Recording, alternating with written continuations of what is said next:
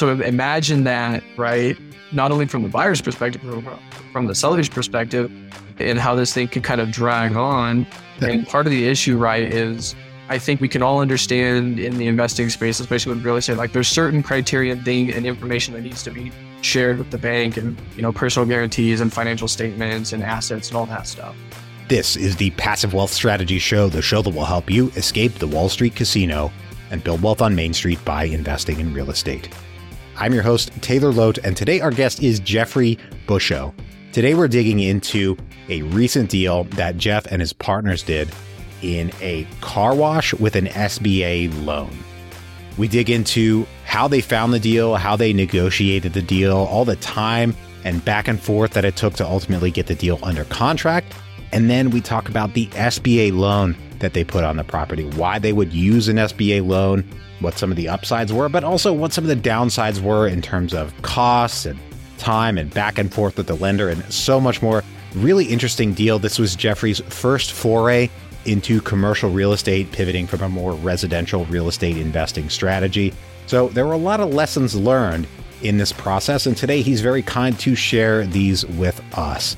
I connected with Jeffrey on BiggerPockets. I'm very active on the BiggerPockets forum, and I thought you all would like to learn his lessons in this process of acquiring a car wash with an SBA loan. Great conversation. There's a ton of awesome lessons in this one. You're going to learn a lot. Once again, I'm your host, Taylor Loht, and to date, I have acquired, invested in, partnered on, or otherwise had a hand in over $150 million of multifamily and self-storage acquisitions. If you're interested in learning more about potentially investing with us on a future deal, just go to investwithtaylor.com, fill out the form, and schedule a call, and I will look forward to speaking with you soon. If you're an Apple Podcasts user and you enjoy the show, please take a moment and leave us a rating and review on Apple Podcasts, 5 stars if you don't mind, you guys. I appreciate that so much. That helps other people learn about the show because that helps us rank higher in the Apple Podcasts ecosystem. And I'm always honest with you guys. That gives me a nice little warm and fuzzy feeling because I get to see that you're engaging with the content and you're escaping the Wall Street casino along with us. Don't forget to subscribe and catch us here every Monday, Tuesday, and Thursday. If you're hearing my voice, that means you're not listening to us on YouTube. You're not watching us. You're not joining us on YouTube. And just in case you'd like to see the video of our conversations, we do post all of our videos, all of our interviews on YouTube if you'd like to join us there. All right, once again, our guest today is Jeffrey Busho. We're digging into a car wash investment that he recently made using an SBA loan. Really interesting deal. We get into the weeds. If you're interested in buying, as Jeffrey puts it, an unsexy business centered around real estate, which is what he wanted to do, what he set out to do, then this is the conversation for you. Without any further ado, here we go. Jeffrey, thank you so much for joining us today. It's great to meet you face to face here on Riverside as we record. Before we break into the lessons around your SBA deal that you did, can you tell us a bit about yourself and your background? Sure. Yeah. So Jeffrey here. I've only been investing in real estate for a handful of years. Really, we got our start in this space, business ownership, passive investing, or passive income streams, a couple of years ago during COVID when we launched our own salon company brand, myself and my wife together. For a long period of time, you know, I have some wealthy relatives, and so I've always been paying attention to what they've been doing. And, now several years later into my adult age and having a steady career and something that is paying a healthy salary, it's time to pivot and put my money to work for me. And so we really started digging into a lot of the resources and educational tools out there. And then lo and behold, that yielded, being able to buy some property. And now we're under contract for this SBA deal that we're going to talk about tonight. Awesome. Well, I'm really excited to dig into this deal. I'd also love to learn about what you guys did, with your brand and everything before you started investing in real estate, really. But we can discuss that another time. So let's start kind of at the beginning, just to fill out the listeners, how we got connected. We connected on BiggerPockets. You posted about this deal on the forums, and I thought, great, I'd love to dig into this with you and share these lessons with our listeners. So let's start at the top and tell us about, the property and how you found it. Then we'll dig into how the actual SBA loan factored in. Yeah, for sure. And this deal has been in the works for like almost a year. And so I posted on BiggerPockets a while back when we first got it under contract. And so this deal, it's a commercial property. It's a 6-bay self-service car wash. And we had, or at least I had found it in January, February timing earlier this year. And the reason why this property was so appealing to me is for a couple of reasons. Number one, it's in my backyard. So that was a huge selling point. There's not many of them out there that are like new and upgraded and really have all the kinks worked out. And this one had just underwent like a massive rehab. The guy that bought it is a flipper. So he buys, dilapidated properties and puts a lot of money into them and kind of makes them 21st century. And third, it fit into this buy box that I had always wanted to get into, which is the like unsexy businesses that is tied to real estate. And so like, shout out to Cody Sanchez. I don't know if you're familiar with her, but she's got a lot of content out there that I really gravitate towards. And this is one of the things that she pushes really heavily. And so I started to try and look for something that fit within what we could afford and still, allow us to put our money to work and enter this space. So we found this property. Like I said, we found it back in February timing, made an offer on it. The seller declined. Made another offer and the seller declined. And then we made a third offer on it in August after it fell out of contract, and then we got it. And so that is really what triggered this long and lengthy SBA 504 process that, we're going to talk about now. But, start to finish, we're looking at almost a year's worth of work in trying to get this thing under contract and then closed out between myself and my partner. Very cool. Very cool. So you made a few successive offers. How did you change your offer from 1 to 3? Is it just price? Was it terms? Like, how did you tweak that? Yeah. So the first time we offered, I'll be honest, and I mentioned this in the original post, it was pretty low. And mind you, this is back before we really started to see the Fed kind of take this aggressive approach to tackling inflation.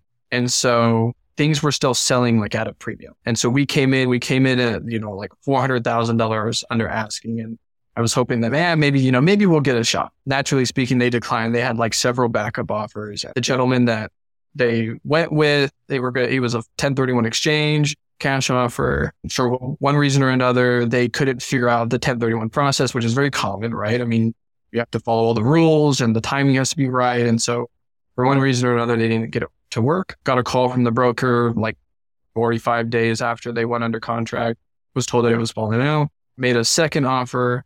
This one, I used a little bit more of the relationship that I had built with a lender. So in our first offer, we were introduced to a lender who was interested in lending on the property that had been familiar with car washes before, that was here in Reno. And so in conversation with them, really got to understand the initial behind the scenes of how this was going to work, what they thought the deal was worth from a banking perspective, and then started to use more of the data that we were able to get from the broker to build a more solid understanding on the financials, the cash flow, and the net operating income. And so the second time around, we increased our offer by about $200,000. So we went 1.3. They declined for another individual who was going with a conventional loan. So they weren't going to go SBA, they were going to go conventional. That ultimately fell through, which I didn't think it was going to. I was kind of shocked when I got the call, actually, because their offer was the same as ours. We had two $1.3 million offers side by side, and this one's going to close, 20 or 30 days sooner than the other one. So naturally,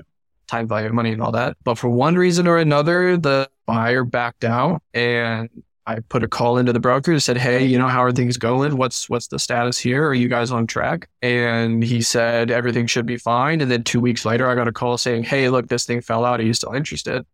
And I said, yeah, definitely. And so up to that point, now we got some updated financials. We're able to look at their budget versus actuals and try and gauge, what they were spending money on and how the thing was working out, and submitted a revised offer for 1.2. So we came down $100,000 from our previous offer. They accepted, and that started the escrow process and us working with the bank and try to do this, SBA backed loan. Awesome. I love it. And before, I don't want to keep pushing back discussing the SBA loan, but you mentioned getting updated financials on the property and, probably a few other factors that caused you to lower by 100,000? Was it the updated financials? Was it interest rates rising? Was there any like one driving factor that was like, we'll, knock it down 100K? There's a combination. So we looked at their 2022 plan. So they had a planned spend and revenue for the year. We measured that against what their revenue to date was and tried to understand what the variance there. They were underperforming against their plan. So that right there was one red flag. Not a red flag, but kind of just a warning sign. And then second, on the expense side, they were overspending on a few different categories to what they had planned for this year. So we were a little bit concerned about. And then third was the interest rate. So now we're in August, right? And one of the things that we'll talk about in this SBA process is how the SBA interest rates work. And so since the Fed started to do their overnight lending rate increases, that then started to cause a lot of volatility in the bond market, and the SBA rates are tagged to the bond market. So we started to see this, massive uptick in bond yields, which was driving interest rates up on this loan package. And so from that perspective, we needed to really make sure that we could meet the debt service coverage requirements of the bank. And so in conversations with the lender, the broker, and all parties involved, really, it was like, look, this is the price that we have to offer in order to make this deal work. Everybody, I think, understood and was on the same page. And with it being getting close to the end of the year, buyers are starting to back out of the market. There's probably not a lot of interest or activity in this because everybody moved on. And so I'm fairly confident we were the only one that submitted an offer at that time. And there was really no one else, lining up to buy this thing. And so it was exactly. It was perfect.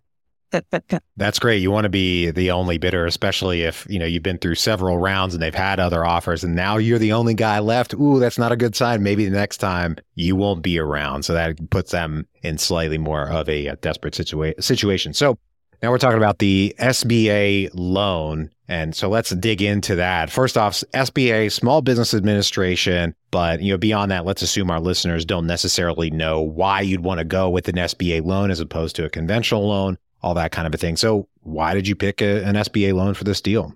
Yeah, so there's a couple of reasons.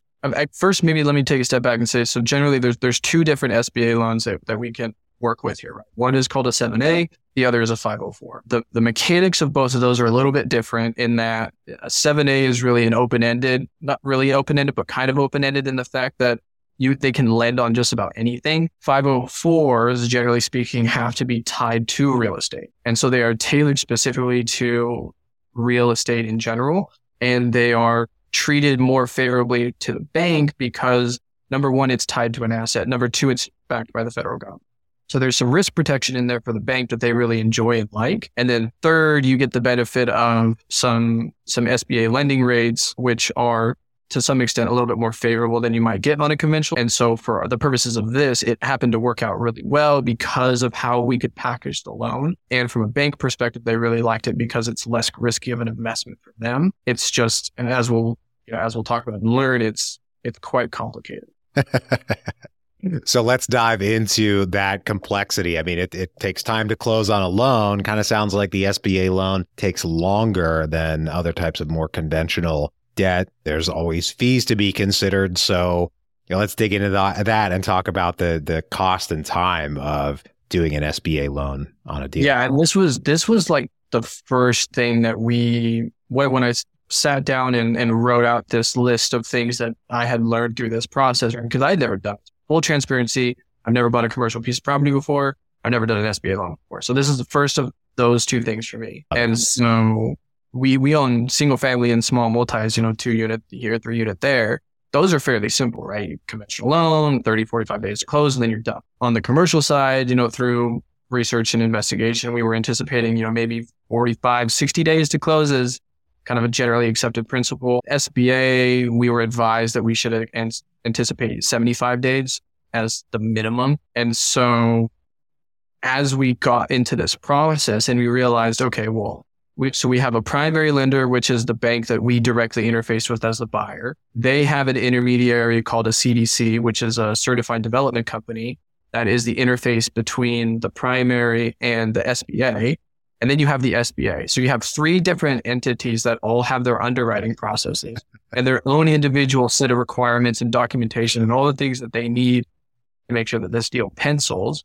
And each one of those takes anywhere from 1 to 3 weeks, depending on how quickly we as the buyer can get information turned around to them how quickly the seller can get information turned around to them. And so like we offered and we're under contract on August 14th. It's November 22nd today, and we haven't closed yet. And so most likely we aren't going to close until probably the first week of December.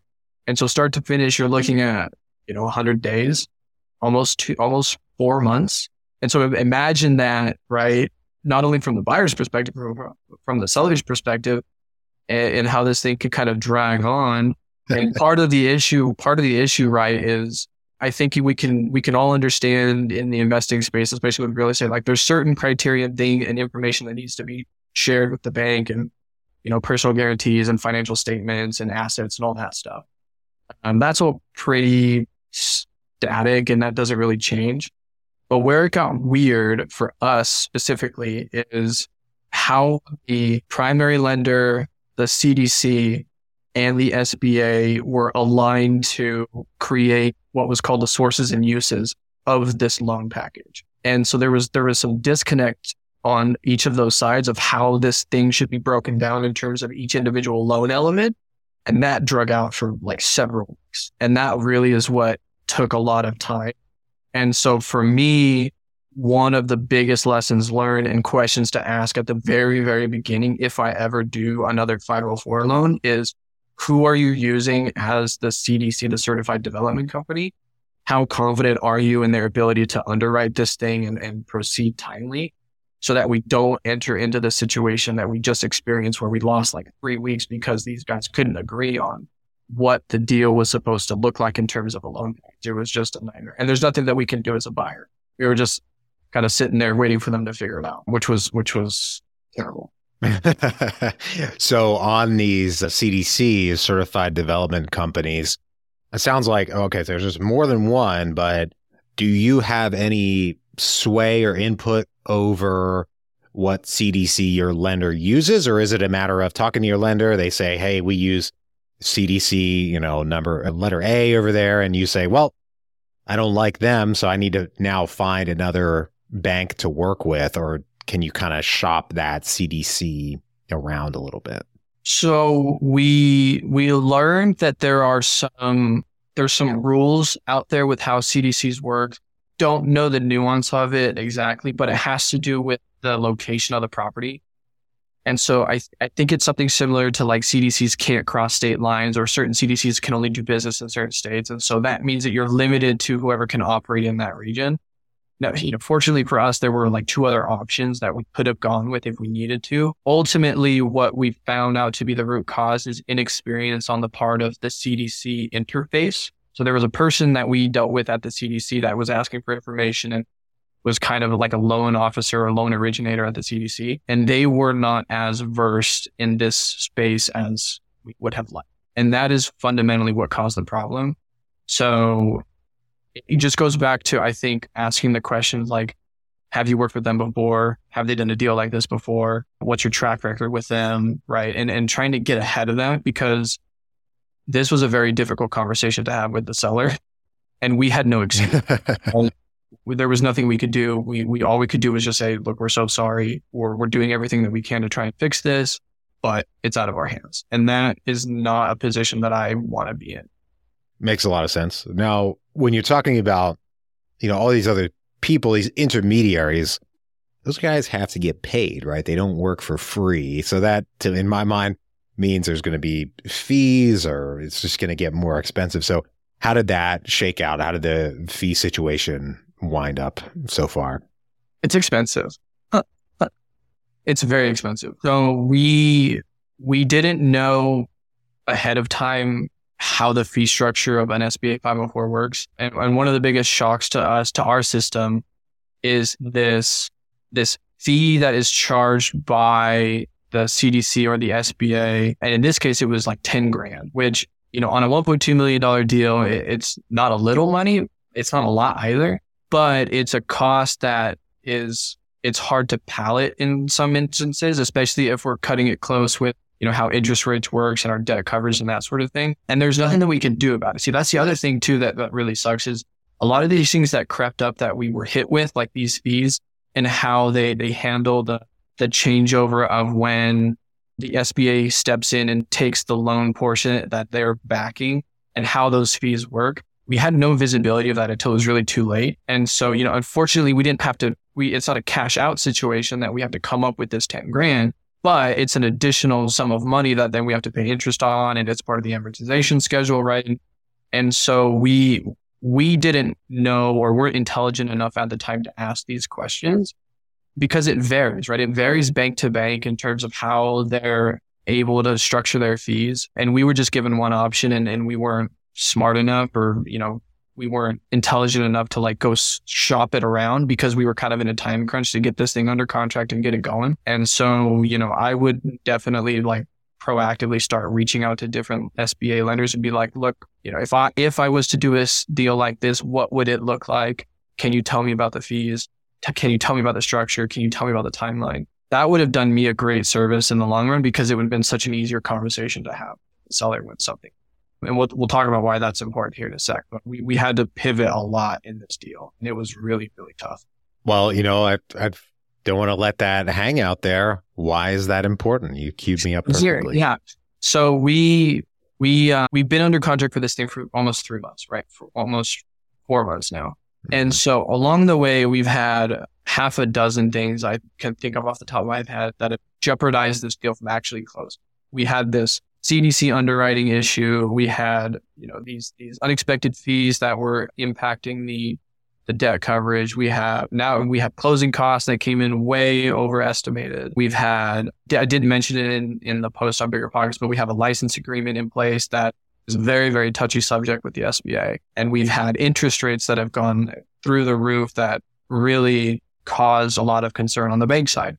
And so we've had just a number of issues. And so each time that we have one of these things that we have to go back to the seller for, or we have to explain a delay, or we have to ask for, some sort of support from them, it puts us in a really bad position because we just want, like, between myself and my partner, we just want this thing to close. That's all we care about. We want it taken off the seller's plate. They don't want the property anymore. They want out. And so we have a vested interest to try and solve that issue for them. And then for us to benefit because we think long-term value is going to be there for us in terms of passive income and being able to leverage the property in the future. But every time we seem to hit a roadblock and we had to, okay, well, shit, what does this mean? Okay, we need to pull it here. Oh, closing costs came higher than expected. So we don't have the cash to cover. So what can we do? Right. And so for us, it has been extremely important to think very quickly, very critically, and very creatively in how to solve these problems. Because without it, it's very simple. It's very easy that this deal could have been dead in the water if we didn't have some sort of quick reaction or ability to take a step back, breathe, and then put some logical thought into this thing and try and find a solution that was best for everyone. And I hope that the seller really appreciates that because ultimately we're trying to solve their issue. They don't want this thing. We want it. So we're trying to solve, collaboratively between the two of us. Hey, and don't forget that last time around, you were the only one at the table, or at least it seems like you were the only one at the table making an offer. Well, before we go to the 3 questions I ask every guest on the show, I want to ask about your business plan. Are you planning on adding value? Is this just a buy and hold and let it cash flow? I mean, what's the strategy with the property, itself outside of the loan once you close? Yeah. So a couple of things. So we're going to do some value add. We found some really quick and easy, immediate things that we can do to drive a little bit of extra revenue. And we've also found some things that have been happening that we suspect are maybe a little bit less efficient than they could be, especially on the expense and maintenance side. So there's some efficiencies that we think we can leverage that'll drive costs down, several $1,000s per year. And then there's a few other things that we think we can add that'll bring in, anywhere from $3,000 to $5,000 a year in additional revenue. And so, the long-term play is to hold it. We're not going to see any massive, value add opportunities, but we think we can add at least $100,000 or $200,000 worth of value to the overall business. And then from there, a few years from now, we'll probably refinance and leverage that money into something else and either buy another one or bridge out into a different investment class or something like that. That's the ultimate play. And then I don't see us selling for the next while. Very cool. Well, I love what you said early on about buying unsexy businesses centered around real estate and, making passive cash flow that is nothing to seize at. So it sounds like a solid opportunity and a great plan. I appreciate you teaching us about your process and struggles, if you will, through the SBA lending process today. Right now, we're going to take a quick break for our sponsor. The first step to growing your wealth is tracking your wealth, income, spending, and everything else about your finances. You can start tracking your wealth for free and get 6 free months of wealth advisory with Personal Capital by going to escapingwallstreet.com and using our link. Create your free account today and automate the way you track your money. Personal Capital is my preferred way to track my finances, and now we're making that available for listeners. Terms and conditions apply. See the Personal Capital website for details. Once again, to get the offer, go to escapingwallstreet.com and use our link. Back to the show. All right, Jeffrey, I got 3 questions I ask every guest on the show. Are you ready? I am. Great. First one, what is the best investment you ever made other than in your education? I had to think about that a lot. I think for me personally, so we have such a busy life, myself, my wife, my partner. It's been really hard for us to keep track of everything. And so what has really opened up my ability to provide more value and really leverage all the time that I have throughout the day from wake up to go to bed is it's pretty simple. It's just a daily planner. But I mean, that has been amazingly valuable to myself, to us as a family, to my partners. We've been able to just become so much more productive by just being consistent in terms of how we plan our days and time. Nice. Well, I mean, you kind of in the past couple of years, you kind of hear people crapping on like to-do lists or plans along those lines. I love to-do lists because they give me like clarity on what I need to work on at any given second. So I don't get distracted by all the other 1,000 things I could be doing. I can prioritize, make a plan, and stick to it. So great. We had the best investment. Now we go to the other side of that coin, the worst investment. What is the worst investment you ever made? Yeah. So I think for me, I tried to stay away from classifying anything as the worst. My mentality has been to jump into these situations without really much expectation and use it as a learning experience. So for me, I don't want to say that I have a worst investment because everything has yielded some sort of benefit to me, whether it means I learned something or if I lost money, like fine, whatever. Then I can pivot and understand why, understand the mechanics, further myself, develop my skill set further. And so for me, I really try to jump into everything with no expectations, and that thereby I don't have a worst. Everything yields a benefit in some way, shape. I respect that. I think that's kind of the way, that's a powerful mentality and can keep you moving forward. My favorite question here at the end of the show is, what is the most important lesson you've learned in business and investing? So this is a 2-part answer. So the first part is consistent and intentional action is the key to success, in my opinion, right? You have to be able to make decisions in a consistent manner, and then you have to intentionally execute upon those. Number 1. And then number 2, this is a saying that goes back to my childhood, my mentors, people that really influenced my life. It's that luck is the intersection of preparation and opportunity. And so if you marry those 2 things together, consistent intentional action and going down the path that you want to go in terms of your future, eventually you will be prepared for the opportunity that arises, and then you can execute. That is what people, I think, by and large, see as what's considered luck. And so I think those 2 concepts for me have been extremely impactful in how I view the world and how I view everything that I do on it. I love that mentality, and I think it is so true. And Jeffrey, I want to thank you for joining us today and sharing all of these lessons with us. If folks want to reach out, if they want to get in touch with you, if they want to learn more about what you're up to or anything like that, where can they track you down? Yeah. So for me, I'm not a big social media guy. I have a Facebook and an Instagram. It's just my name, Jeffrey Busho. I'm happy to, engage with anyone who has questions or wants to learn more. You can find me on BiggerPockets. I'm there as well. Taylor, I can work with you, and I'm happy to share my personal email if people want to reach out and they can ask me questions or just get a better idea of how this process has gone. My life's an open book, so I'm willing to share anything that's of value to anyone. So just, reach out and we'll chat.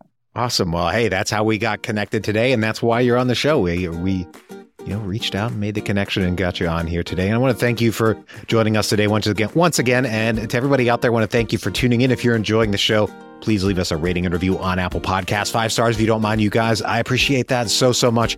That helps other people learn about the show because that helps us rank higher in the Apple Podcasts ecosystem. And I'm always honest with you guys.